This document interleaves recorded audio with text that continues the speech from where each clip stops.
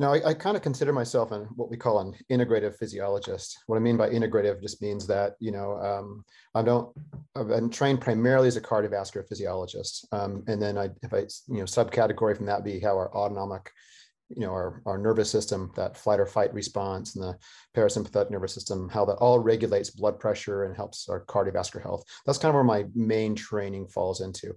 But, I definitely am an environmental physiologist, meaning looking at how the environment impacts all systems of our body, including everything from like I said, cardiovascular and metabolic, but going into things including digestion, cognitive function, thermoregulation.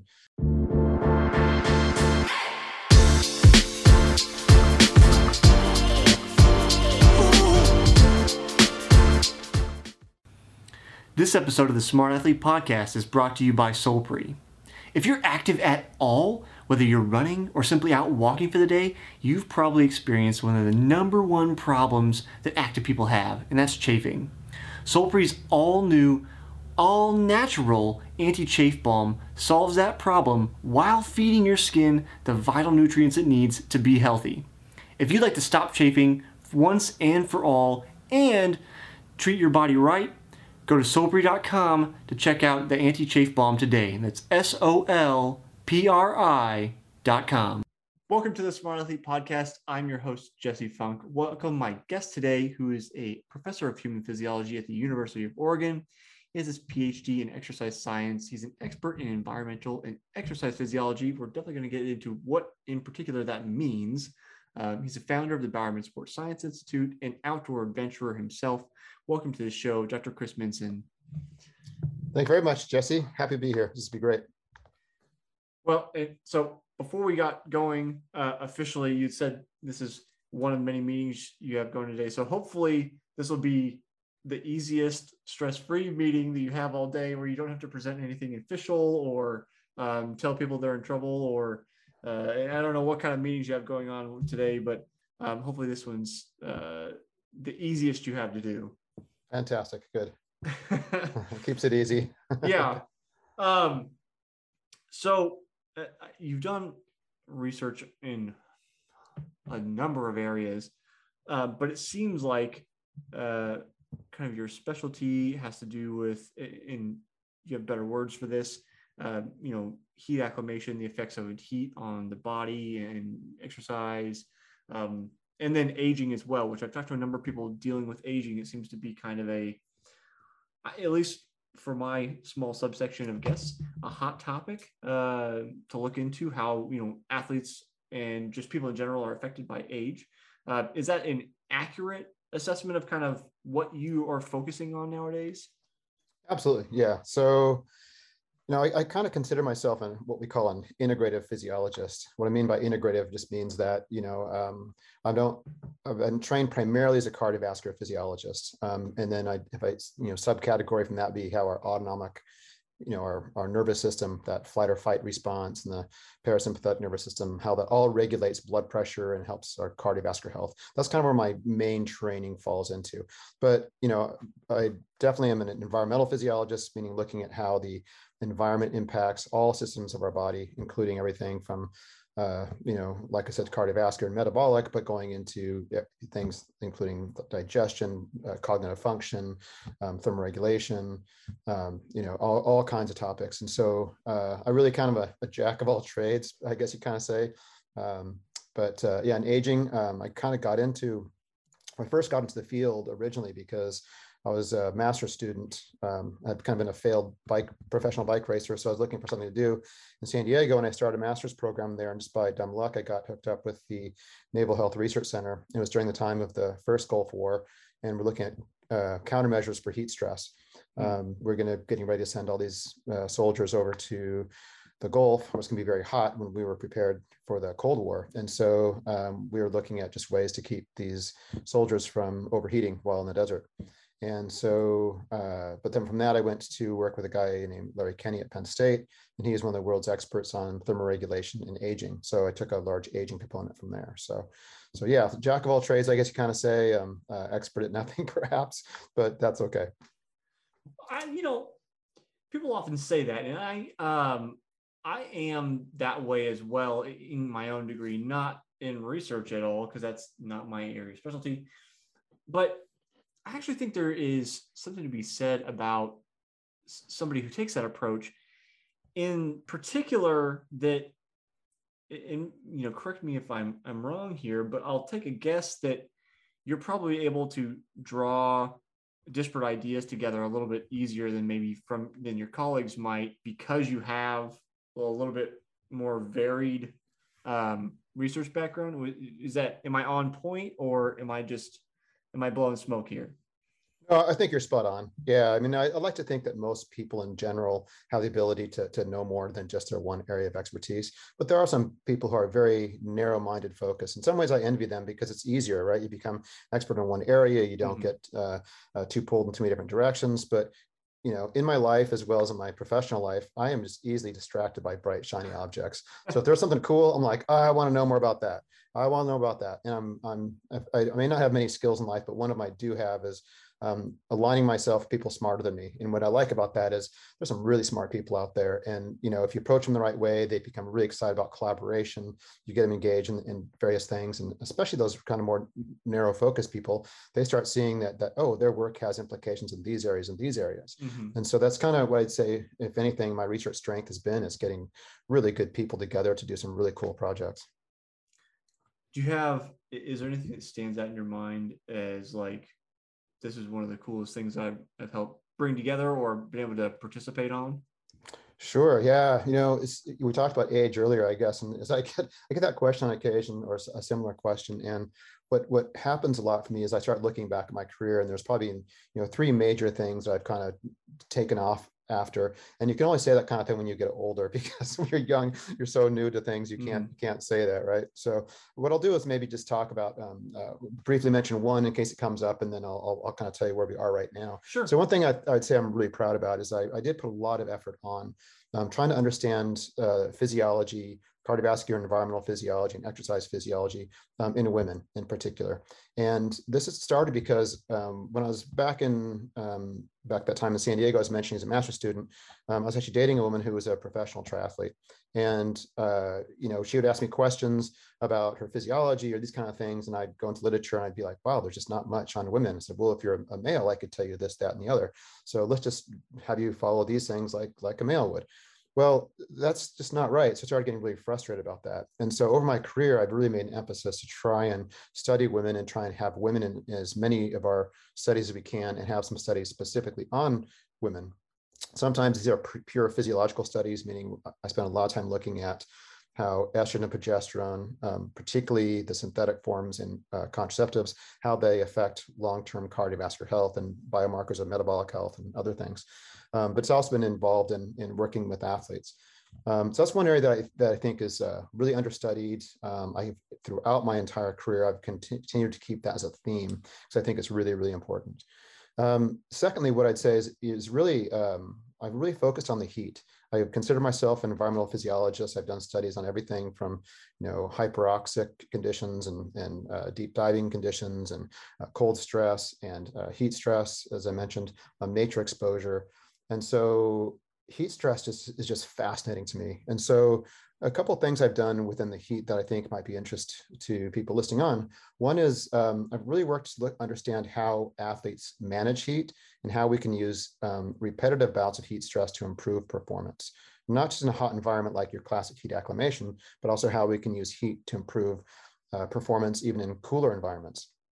Second part of that is I've spent a lot of time, and this is where a lot of my current funding is from National Institutes of Health and American Heart Association, is looking at how we can use repetitive bouts of heat stress to drive physiological changes, almost like exercise, but in patient populations. So we've got two studies going on right now, one with people with hypertension and one with people with obese people with some metabolic disorders.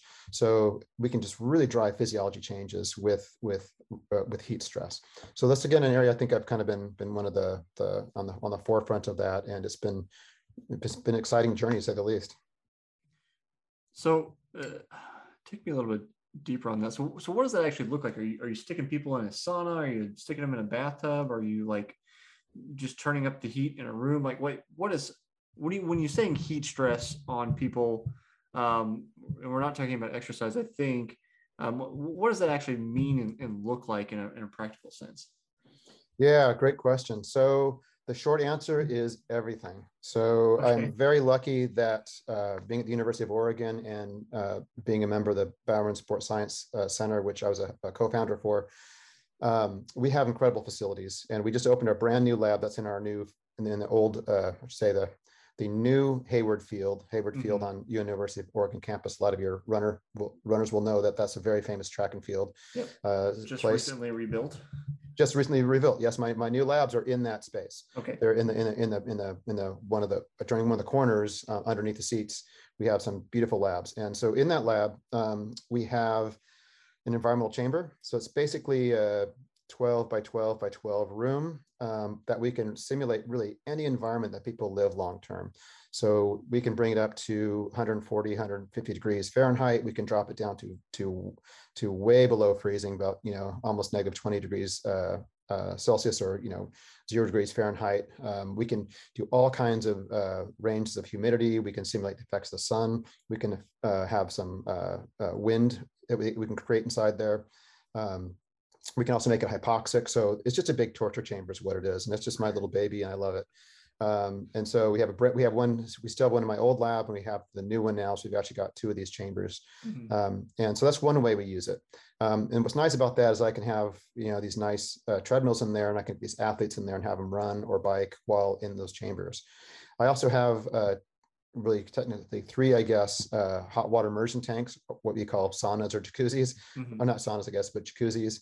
And so we've done a lot of studies, especially some of the patient populations, people with spinal cord injuries, for instance. We put them in the hot water because they just get the heat stress very easily that way.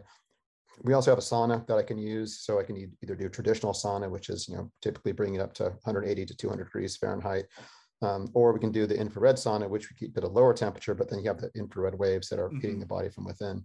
So yeah, pretty much if there's a way to heat people up, I've got it, and if I don't, I want to get one. Yeah, I was thinking about that too. Is just like knowing you're at Oregon, I'm like, you're gonna have access to a very great student population of athletes, and then probably a pretty good. I guess that I haven't been to Eugene myself yet. Tried to make a plan to go out there this last year for why is it not coming to me?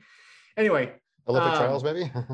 no, after the Olympics for the track meet. But anyway, my personal life aside, it seems like you probably have a pretty active, just like general population in Eugene itself, wouldn't you say? We do, yes. That's a blessing and a curse for me in the sense that we have a very active population. We have a number of Olympic athletes who train here, and even a whole lot more Olympic wannabes, Mm-hmm. where people try to train here to make the Olympic teams. Even for other countries, we have a lot of international athletes who come here and train because the resources and the teams and the environment is so good for them, and that does trickle into the population here. We're Tracktown USA. Mm-hmm. Athletes love to compete here because they come to the crowds, come to the stadium, and it's got a lot of people in there, and those people know what they're watching. They're not just watching people run around the track. They really understand the times and the history and everything else. That's great. The downside of that, of course, is that then we have a very healthy population in Eugene, which is great, but I also do patient populations. So it's a little harder to find people who aren't healthy, especially as we're looking at older groups. I can find a lot of older individuals who are healthy, but if we're looking at people taking certain medications or with certain disabilities or obesity, other things, it's a little harder for us to recruit those groups of people. But I'll still take that over the alternative where everyone around is unhealthy. But it does make some of the funding agency funded research a little more difficult.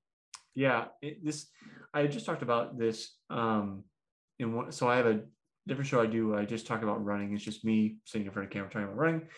And I often try to find research, like yours, depending on what I'm talking about, obviously, to talk about, whatever the topic is. And what I mentioned is that there's so much research done on college students because that's where research happens. and they're a willing and able like body of people to have research conducted on. Not everybody has the, especially like I'll say longitudinal studies, but even over a year, like not everybody has the ability to commit to, coming back to a study over a year if they've got work or family commitments or whatever. So it, thinking about that, do you ever, like when you come up with,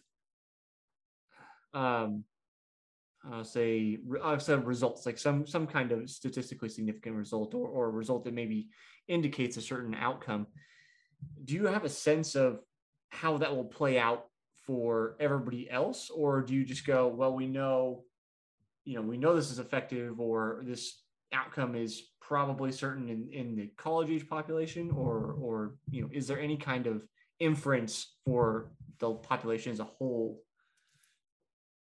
Yeah, that's a great question. Something we struggle with in all of research, to be honest with you, is you try and get as diverse a population as you can, and then you try and make inferences beyond that, because you can't study everybody under conditions. And by one example, not the one, and I'll come back to your actual question, but by one example is, when we study people, I'll give it, with hypertension. So we have a study with people looking at we call elevated blood pressure in stage 1 and stage 2 hypertension. So, and we want people not medicated. Well, that means our results are really only relevant to people who are not medicated, which is becoming a smaller and smaller portion because people are getting medicated earlier, where I think there's so exercise and diet and heat therapy that could actually really benefit people before they go on medications.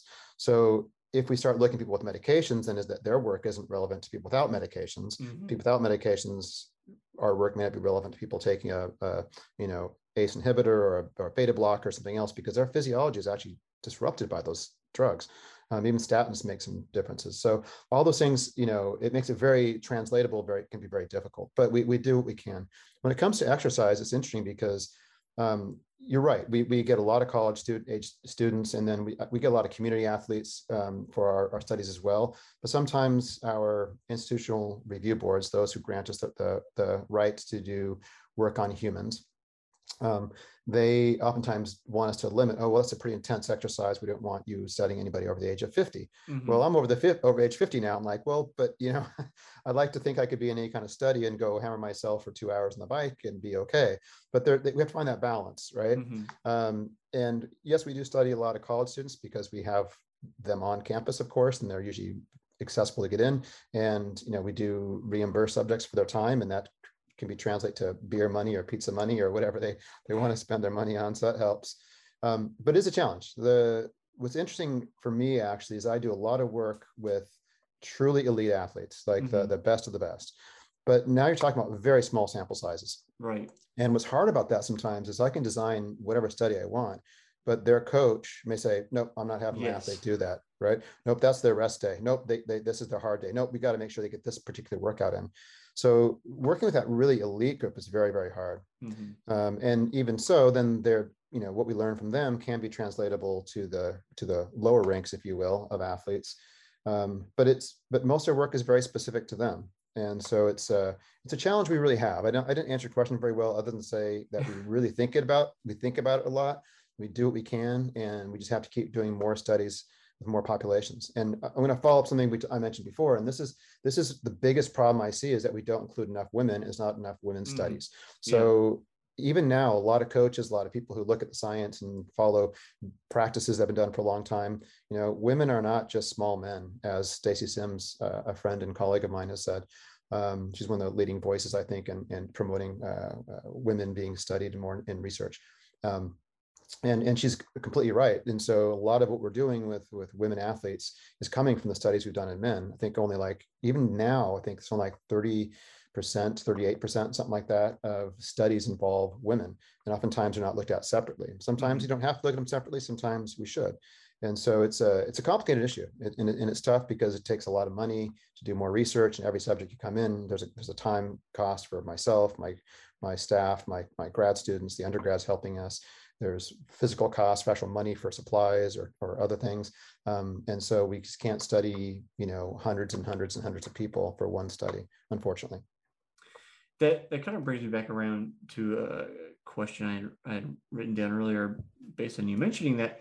And that is it, do you think that the lack of data or lack of studies on women, is that a result of, I'll say, basically historical exclusion of women in sports, because it's taken time to have more and more, women's sports added to any kind of program, collegiate, amateur, Olympic, whatever it is. Is it an artifact of that? Is it simply a matter of there are more, men who are athletes and able to participate? So just a sample size problem where you have, say you can only pull, like statistically, you're only going to get 5% of a population, and 75% of that population is men. Like, is it that situation? Like, what would you suggest is the reason for the lack of data or lack of research currently? Yeah, again, important question. I'm going to take one of those and to get rid of it right now. Go for it. That is the participation issue. So you take marathons alone. Right now, a higher percentage of the people finishing marathons are females than males, and 10Ks and other things. Mm-hmm. And so the women athletes are out there. And again, one thing I love about being in a college campus area is we've got so many great female athletes. This includes the ones who are on the NCAA teams, or the ones who are in the club sports, or just go into our student rec center. You will see more women working out than you will men on any given day for the most part. So the women are out there, definitely. So I think we can get rid of that one right away. But if we take that historical perspective on that, well, women weren't encouraged for a long time to do. Mm-hmm. To doing sports and being active in that same way. So historically, yes, it was a problem that there were fewer women being active and athletic. I mean, the first women were invited to the marathon in 1984 or something like that. That's absolutely Joan Benoit Samuelson, I think it was the first one, right? Yes. I mean, that's insane that's how long it took.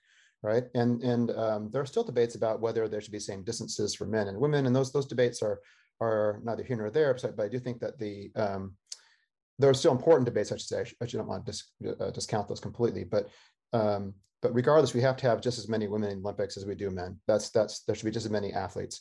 Title IX is one of the big things that they have for participation in sports, is having equal numbers of men and women, or not equal, but representing the rest of the college campus that you have.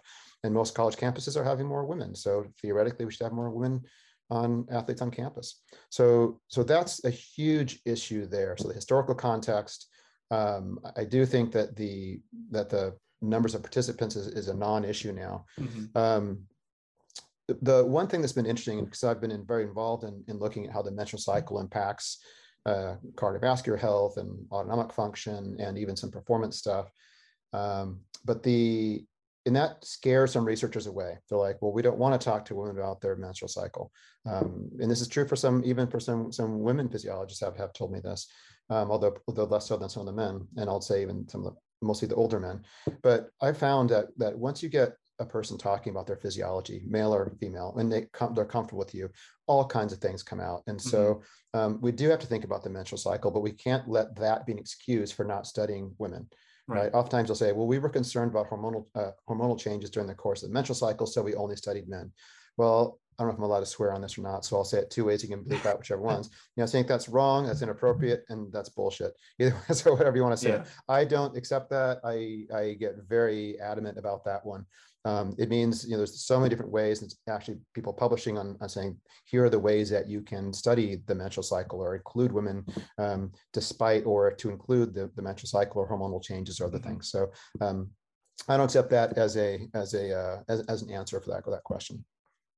I mean, I think that's fair. And I think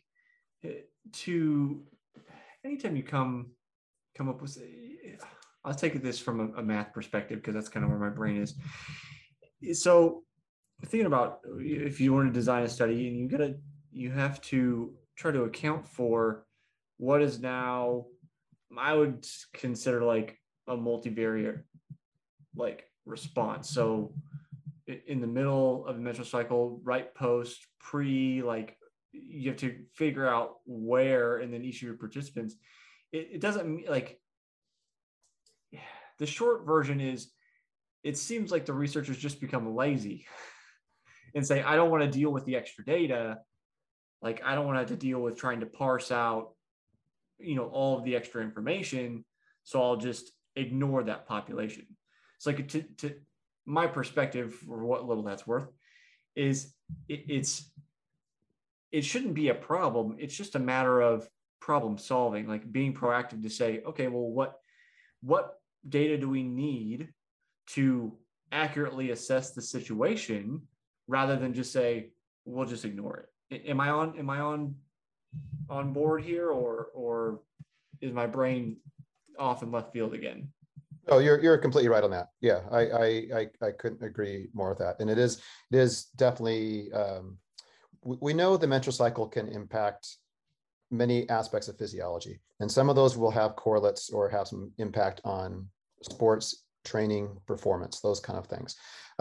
In my view, the research isn't super strong because there isn't enough of it at this point. But there are some people who are promoting right now saying, well, during the menstrual cycle, and Stacy Sims is one of these, during the menstrual cycle, you may want to do certain types of training or different kind of hydration strategies, other things.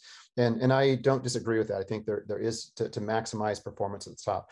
But for a lot of women, that's not practical, right? You have an event coming up, they don't schedule the events around your own menstrual cycle, right? Right. So, and training doesn't work that way. You may have to do blocks and other things. And so there are some tweaks you can do here and there. But what I've seen for the most part is that, women can perform extremely well in any phase of their menstrual cycle, full stop, right? So maybe if you're talking about eking out an extra 0.5% or something like that, then maybe in one phase, other phase, maybe something will be a bit different. But I think if they're training in all the different phases of the menstrual cycle, or if they're taking certain hormone treatments or doing it for gynecological disorders, or just for controlling their menstrual cycle, or whatever, contraception, of course, then they have to train throughout the cycle. They have to perform throughout the cycle. So in most cases, I think the variability we see in some outcome due to the menstrual cycle or hormonal changes is usually smaller than the variability we'll see in having a lot of other things going on. Did they prepare adequately for the heat? Did they prepare adequately for the higher altitude? Did they prepare adequately? Did they use this type of training strategy? What was their training loads on their legs? How was their sleep patterns? How was all these, right? How's their hydration status? All those things can have such bigger impacts than the menstrual cycle. So again, I think it's important we acknowledge it. We acknowledge that that does complicate to some degree studies, but doesn't stop us from doing those studies and including women in those studies. I mean, from what you're saying, it sounds like I'm even overblowing the situation by saying, oh, you have to parse everything out. It seems like once you collect the data, in your case, and figure out what's happening, that, from what you said, I think I heard that it almost doesn't matter. Like, it's not, it really shouldn't be a consideration to, should we include like a female population in a particular study in the slightest? Yeah. And so for my own studies, we've done a lot, and this is still something done in my lab. Even we got a study going right now, we're doing this, where we're studying women during the early follicular phase. So that's usually during menstruation or during the placebo phase of contraceptive use. So when they're usually actively menstruating or had been within the last, during the week period of time, where their hormones are typically the lowest. And we do that because the hormonal changes might make things a little more, add more variability, or people say we're mixing apples and oranges. We're not, we're still within the same woman. And so we then use that to compare to men, because the hormonal profile for the women then is more stable. And so we do that because reviewers want to see that, and that way we can include women and we're going to have less challenges with the reviewers. But I don't think that's necessarily right all the time. So in many studies, what we're trying to do is saying, look, we're just going to record what phase they're in, or if they're taking certain hormonal treatments. And sometimes we do exclude people from certain hormonal treatments if the study itself kind of demands that. But in general, I think if people would just record what phase women are in, and when they're studied, then you can, especially if it's like you're doing multiple phases of a study, so they're coming back multiple times, something like that. We do try and tie it in, so they're going to come back if they're in luteal phase, we want them coming back in the luteal phase. But sometimes you can't do that. So as long as we document as best we can what phase they're in, or what hormonal treatments they're taking, and then eventually that we can look at individualized data if we have enough subjects and say, okay, when we looked at people in these different menstrual cycle phases, we can see what the variability is attributed to that. I'd much rather see that than saying, well, we're going to exclude women, or we're going to only study them in one phase, right? Because they're more like men if their hormones are down. Like, well, come on, you can't define a woman by 25% of her cycle of time. So it's, but I do recognize that it is another variable we have to consider, and everything else. So I think if people are being thoughtful about it, and no matter how they're being thoughtful about it, they're not excluding women from being participants in studies, then we're at least making progress from where things have been historically. So it sounds like, so you're running stuff. It was like, what are you running right now? What studies are, if you're able to talk about it, I guess, what are you working on at the moment? Sure. So let me ask you a question. Are you clarifying like specifically to menstrual cycle in women, or just in general in our study? So we got like whatever is like, you're like, oh, I want to talk about this, like the thing that's piquing your brain at the moment, whatever that means. Great. So yeah, I can kind of dovetail two of those into one study. I got some really interesting funding recently from within a project in the University of Oregon and 5 other universities. It's called the Wu Tsai Foundation, and they are a group of people who are putting a lot of money towards performance-based physiology, trying to understand, can we understand better human performance? That includes a lot of different things. The classic performance, like who wins races, but also how do people perform? How do they recover from serious injuries? Can we do regenerative medicine? It's funding a lot of this kind of thing. So I was actually lucky enough to tap into some of that. And so one of the projects we have going on right now is we're really looking at how we can improve performance in women, in men and women both, but the grant was really focused primarily on women, by trying to improve their oxygen carrying capacity. So one of the arguments for why women overall run slower than men overall, and I say overall because most women can run faster than me. So it's right. I'm talking about it's overall. Like in aggregate, in aggregate, right. Or look at marathon times or 10K times or any event, women are going to be a little bit slower than men. Well, one of the reasons for that is their hematocrit, was how many red blood cells as a percentage of their total blood they have, and their hemoglobin, which carries the oxygen, is less in women than it is in men. So we're looking at ways that we can actually improve or increase their red blood cell mass. So, and that means their oxygen carrying capacity. So one way we know we can do that is through blood doping, right? You can inject someone with erythropoietin. There was a famous cyclist, I forget his name, who he was, but someone who got really busted for that. I'm just kidding. Lance Armstrong, right? We all know the name. But a lot of other cyclists, and as a cyclist myself, I'm going to take one small step here and just say, stop blaming cyclists for everything. They're just the ones that had the most rigorous testing and caught the most people. But runners, cross-country skiers, soccer players, baseball players, this thing it's every sport you're going to see doping. So let's stop throwing cycling under the mat as the sole sport, but thanks to Lance, it's in the biggest news there. But anyway, so we know we can do that. But that's illegal and that's cheating. But there are other ways that we can see to naturally increase red blood cell mass in people. And there's most of these studies have been done in men. So we're trying to do more of these studies in women. So one thing that people can do is this classic live high, train low, right? So people are living at high altitude, so they're getting during sleep and other things, are getting this hypoxic stimulus just to increase their red blood cell mass. But then you can't train as fast, and your neuromuscular adaptations and things don't happen as well, or you can't be as running as fast at higher altitude, so you come down to low altitude to train. And so places like Mammoth and Flagstaff, those kind of places where people go do those things. Well, those do work for some people. The hypoxic, sleeping in hypoxic environments, or can cause sleep disruptions, or they don't recover as well, and other things. So it's not going to work for everybody. But we're looking at, strangely enough, that some of the pathways as people adapt to hypoxia are similar to the pathways that people adapt to heat stress. So we're doing some studies, and we're not the only ones, the other groups in the world doing this too, where we're taking athletes, we're going to be basically heat acclimating them.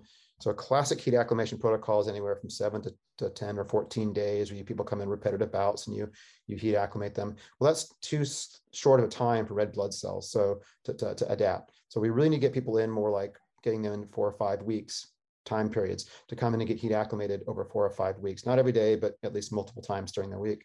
And what we've kind of temporarily seen is that we can increase red blood cell mass in people. And this may be an interesting treatment for women who have anemia, for instance, or iron, or low iron. So we can try and supplement with iron and then try and use this heat stress. And we're going to actually combine it with some hypoxia as well. So heat stress combined with hypoxia to try and give a kind of double whammy to cause the system to make more red blood cells. And we're hoping that's going to result in some performance increases. And so that's one of the kind of fun studies we're doing. And again, it's going to be looking at men and women both, but we're really, because of my own history and I think the more fascinating group will be in women, to see if we can't increase their oxygen carrying capacity, because that typically results in going faster. So that's one of the big studies we're doing right now. We got a bunch of other ones, more health related, but that's one of the big performance based ones. I'm interested to see how that turns out. I know I had talked to, I believe it was Scott Johnson, who's the author of The Uphill Athlete. I think in his book, he talks about performance improvements through heat acclimation and how heat improves performance across the board, regardless of like whether you're performing in heat, which is kind of the classic reason for heat acclimation, right? It's like, oh, I'm going to go race in a hot environment. Like I need to get ready to go do that. And I think after that conversation, I thought about it more. I think it had to have been almost a year ago now, because I think it was starting to be, it was like cool-ish, but not really cold. And I started wearing like a little bit more layers, like running a little bit warmer than I would normally. But I hadn't thought about trying to heat acclimate some other way via sauna or bath or whatever. I saw on your Twitter, it was a retweet from Asker, I think, about his like bathtub regimen of using a bathtub with hot water to help people heat acclimate after like a 40-minute workout or something like that. He's all over the place, by the way, which I'm sure you know.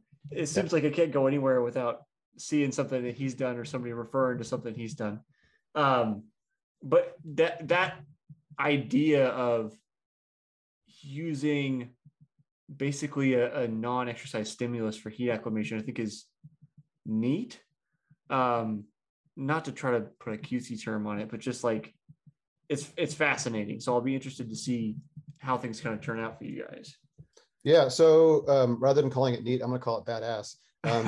So that's my term. So we'll take the cutesy right out of it. Yeah. Yeah. So the studies that you're referring to, and I'll have to go catch that book, so I haven't come across that. He's referring to our work from 2010. So we asked me early in the podcast some of the things I've been really excited about or what I've done in my career that I thought was, maybe you didn't actually ask this, but I'm going to answer. I'm going to say, what have you done in your career that you thought were impactful, right? No, yeah, go for it. And talked more about the women's health stuff. So the other big thing I really did is we were one of the very first groups to demonstrate that we can use heat acclimation. In this case, we did 10 days of heat acclimation in high-level cyclists. So for people who know cycling, we're talking about Cat 1, Cat 2, primarily. I think we put 1 Cat 3 in there. We did have a group of women and men in there both.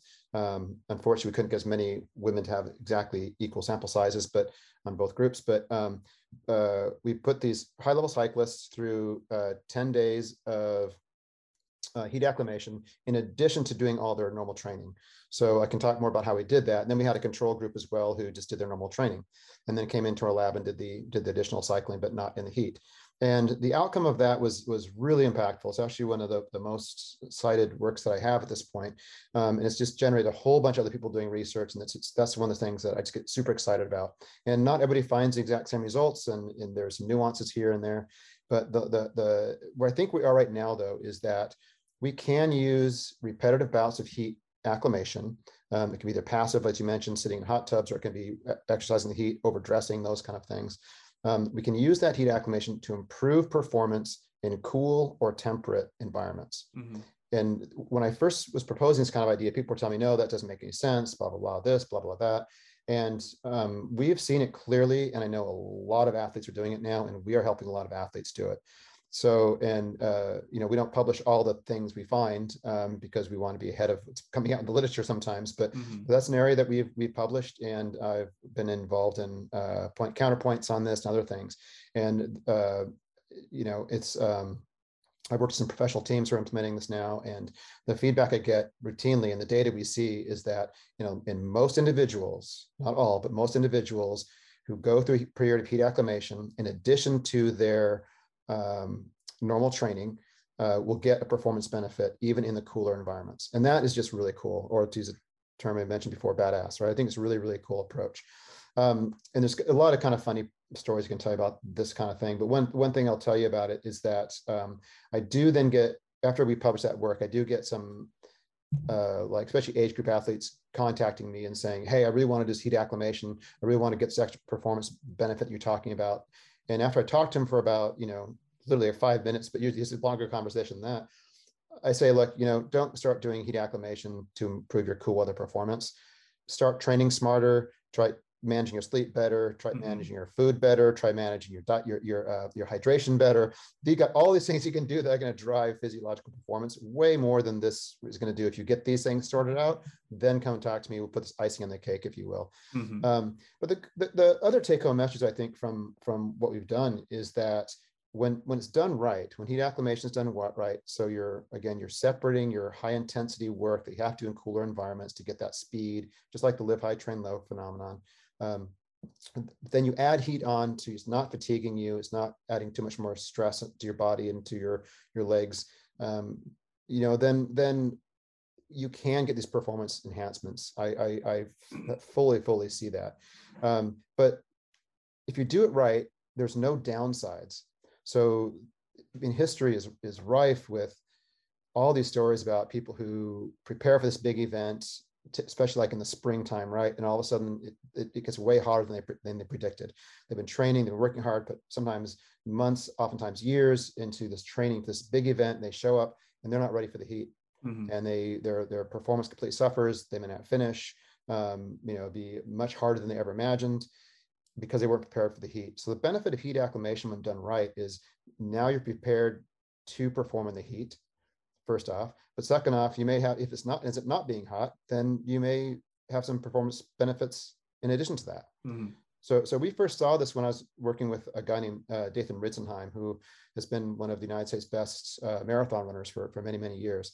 And we were helping him prepare for Beijing Olympics. This is that was 2008, I guess. So quite a while ago. And so we were working with him and his coach. And I had a little concern at the time, because we hadn't done the real research yet, that if we got him heat acclimated, because he's such a, these elite marathon runners are just like, they're thoroughbreds. So they're just like, so they're typically high strung in the sense, like they've got a lot going on. They've got everything in their life dialed down to maximize performance in every way they possibly can. And I really didn't want to disrupt and ruin his performance in the Olympics because of something we did, right? So you're really, really careful. And we kind of looked at the physiology and we said, all right, so if we get him heat acclimated, we know he's going to perform better in the heat, full stop. But what if Beijing ends up not being that hot? What if we get him ready for the heat and he doesn't, and it's not hot? Did we do a detriment? Will he go a bit slower? Would there be no change? Or would it possibly be that we actually got him a little bit faster? So Beijing ended up being pretty hot, and he performed very, very well. In fact, he outperformed Ryan Hall. So if you watch the videos in the United States on it, you'll notice that the camera people were on Ryan Hall the entire time and not paying attention to Ritzenheim. And he was actually ahead of Ryan Hall the whole time. People just thought that Ryan Hall was going to do better, but he, in my view, there are a number of problems, but one of them, he didn't get as prepared for the heat as he should have. Where Dathan, I think, placing 9th at the time is one of the higher placings for an athlete. And that's not because of me per se, but I think what we did helped. We were a piece of that. And so that was the first thing we really started looking at, saying, all right, we think we're onto something here, because we can very carefully, in these super elite athletes, put heat into them, get them prepared for hot events. And if it ends up not being hot, there may be some other benefits. And again, we're seeing that. I know a lot of professional teams are doing that, are using those kind of approaches now. And the body of evidence seems to be growing. So is the effect, as you kind of mentioned, do you think it's because of an adaptation of higher red blood cell count, or is there something else going on? I mean, you can see the effect, but do you have an indication as to, like, physiologically what changes are occurring to make this effect appear? Yeah, that's a great question. And it's really difficult because we've gone through and looked at the data that we can collect. We can't collect data on everything and every subject, it's impossible. But we go through and we really try and identify, okay, what changed to make these people faster, or to perform better? And oftentimes it's really hard to say. We do know that, so in a short period of time, we're not going to see any real red blood cell mass changes. So if we do a 10-day heat acclimation or 14-day heat acclimation, it's probably not going to be red blood cell mass. If we do a longer one, that's where we're seeing the increases in red blood cell mass. So we kind of take that one off the picture immediately. One thing that happens, we do know that if you're going to run in a temperate or cool environment, your body temperature is still going up. If your body temperature is still going up and you're working hard, that means you're going to have a high skin blood flow and you have a high sweat rate. As you go through heat acclimation, you actually start sweating a little bit earlier, and you've got a little bit more reserve for sweating and for having a skip blood flow. So your total blood volume does go up, but it's because the water in your blood, the plasma, has expanded, not the red blood cells. So because of that, you can actually divert more of your cardiac output, or the oxygenated blood leaving your heart, to the periphery for cooling. And again, you kind of start, you have a little more, I hate the term efficient, but we'll say a little bit more efficient or a little more effective sweating and heat loss mechanisms. So you keep your body a little bit cooler, and then that allows you to have more blood going to your working muscles. So that's one way we think it happens. I do think, and this is where I think some of the debate needs to go, or at least more studies need to go, even if you're sitting in hot water, by one example, you get kind of a displacement of blood from your periphery up into your chest, into your heart, and that can expand your heart a little bit. So your stroke volume, how much blood your heart ejects on each beat, right? Your cardiac output is how much blood your heart puts out per minute, and that's a function of your heart rate, which doesn't really change much unless your age is dropping, but even with training, doesn't get higher. But your stroke volume does change, and that's how much blood is ejected by each beat. And so one of the big training adaptations is your chamber gets bigger, your stroke volume gets bigger. And that's partly because you got this great muscle pump constantly bringing blood flow up to your heart, and it helps it expand. But it's also because your blood volume expands when you train. But we think that one thing that might be happening is those who do see some benefits in cool weather performance is that they're getting this plasma volume expansion within reason, not too high. There's a limit by which you get too high of plasma volume expansion, you'll see a decrease in performance. But it's in that kind of that magic Goldilocks area where you see enough plasma volume expansion, where over this next 2 weeks or so, especially if the person keeps training, is going to get a little bit bigger stroke volume. So we saw cardiac output increase a little bit. And so we think that's a key component. There are some metabolic components to it too, and we've looked at a few of those, meaning that you may be able to not rely on quite as much carbohydrate usage after heat acclimation. I don't know if that's true in the elite athletes, and it's hard to know for sure if that's really going on. I do have some plans to try and study that kind of question in more detail with some of my muscle physiology colleagues, because start getting into what the skeletal muscle is doing, and I get really out of my element. So I got to surround myself by those really smart people who work in skeletal muscle and understand that stuff really well. And the metabolism gets really complex too. So yeah, so I don't have a set answer other than we have a lot of things. And what I do think happens is that it's what little changes might occur may not be the same for all athletes, but in most athletes, some combination of these little changes happen that we're seeing some performance enhancements. Before I see you're getting right, sorry, let me jump in one more thing on that. I do think one component about this is the mental side of it, right? If you know you've been going to a heat chamber and having to look at My Ugly Mug for 2 weeks, you can suffer a little bit more than most people. And so it's that being in the heat and being a little bit uncomfortable and knowing you can run in it, and then you find out, oh, it's not that much hotter, or if it is a little bit warm but not hot, you feel cooler, or you're prepared for it. All those mental aspects are hugely important, and maybe more important than some of the physiological changes even. But I would say that's we can't by any means ignore the mental side of that. That reminds me of thinking about Asker again. I think it was one of his studies about the I think it's a menthol rinse for cyclists. You know what I'm talking about? Yes. It makes you feel cooler, right? Right. So it's like you're not actually cooler, but there's that psychological component of like having relief and then being able to go harder. So I think that's interesting. I do feel like you should like figure out how to tweak the study a little bit where it's like after athletes looked at me for 2 weeks, then they were able to go faster. Yeah, I could start selling pictures of my face or my cutouts of myself and make some money by making athletes go fast by having to stare We'll at me. just Yeah, like everybody's like training room. We'll just have a picture of you on the wall, and everybody's there you like, go. "Who is that?"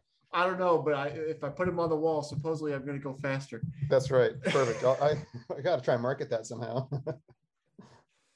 Well, Big heads, I think it's called. maybe it goes with the. Do you mind me sharing the anecdote about your name that you told me about before we were recording? I don't want to perpetuate No, it. I'm an open book. It's Okay, hilarious. I No, was go like, well, ahead. it's like before we have it recorded.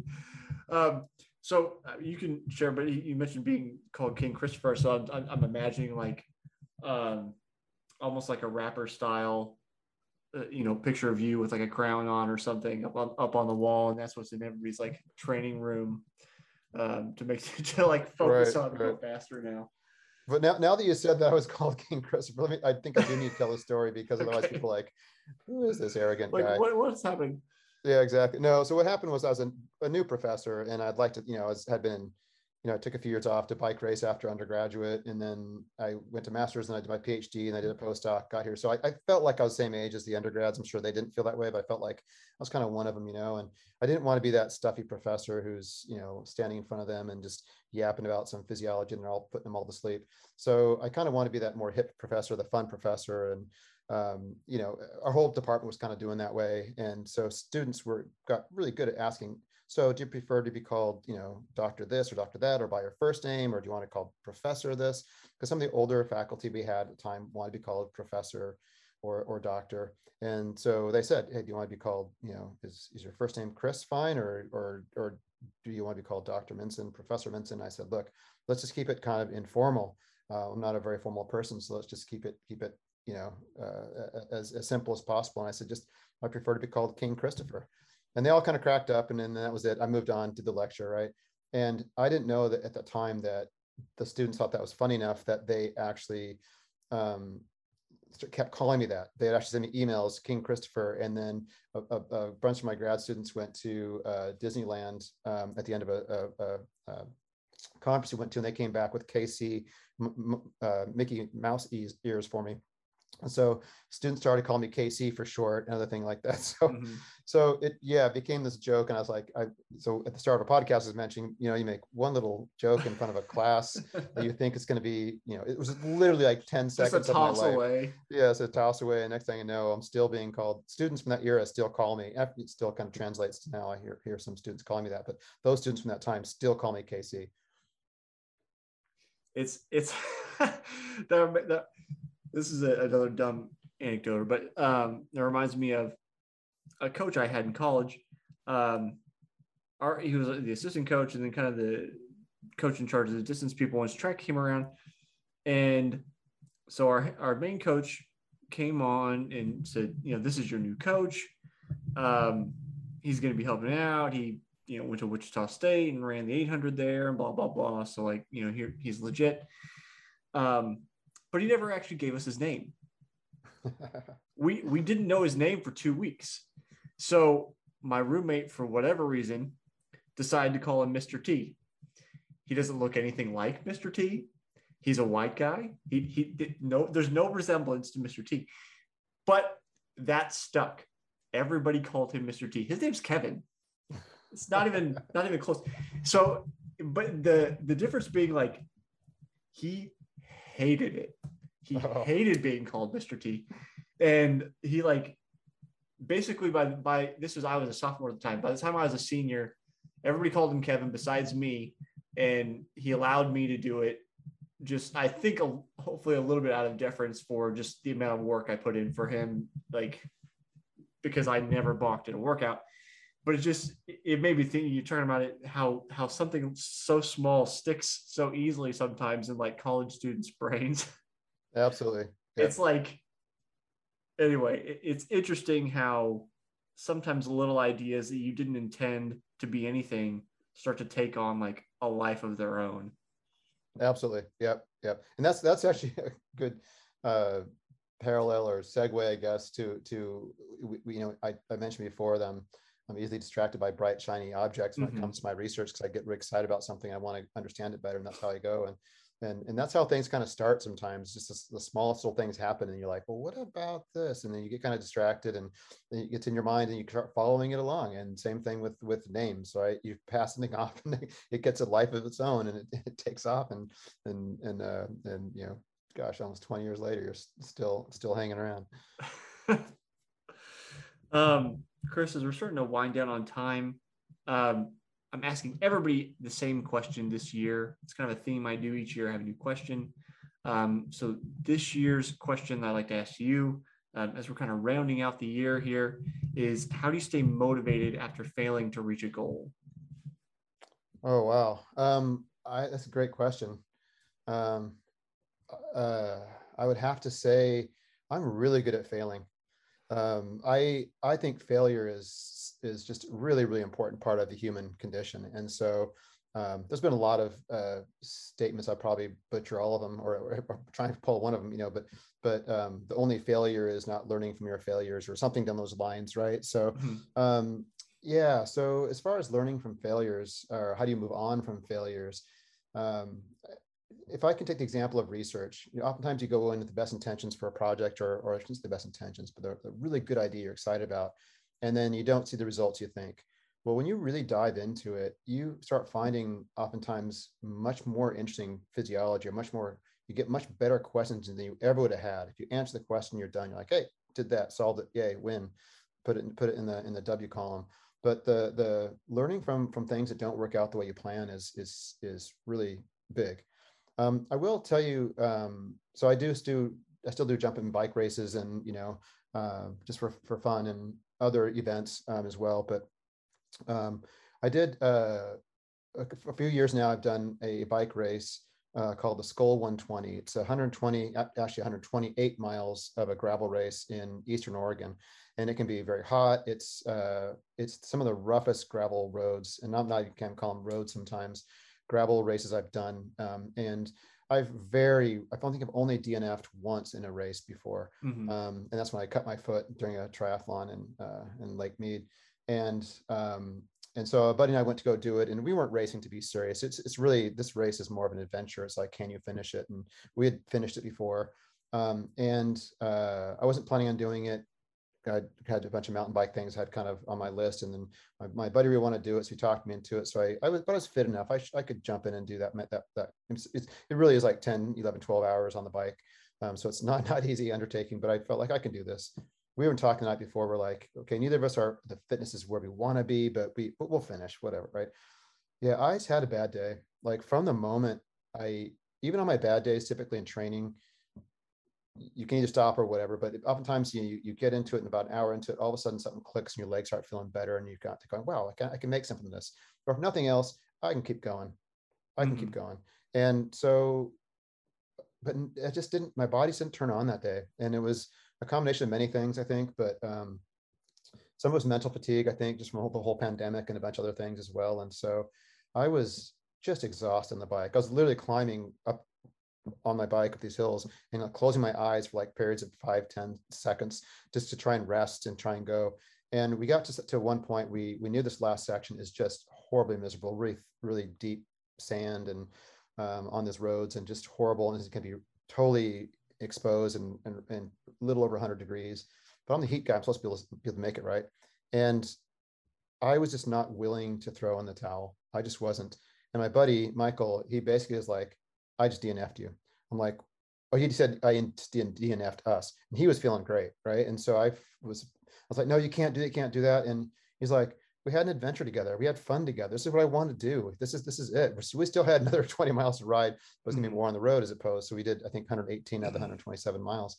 But that was a really good lesson for me, because I tend to push myself too hard. I Mhm. tend to have the goal, the end goal being more important. That is to finish this race. Um, and that wouldn't have been smart. It could have, and would we have done it? Yes, we probably would have finished it.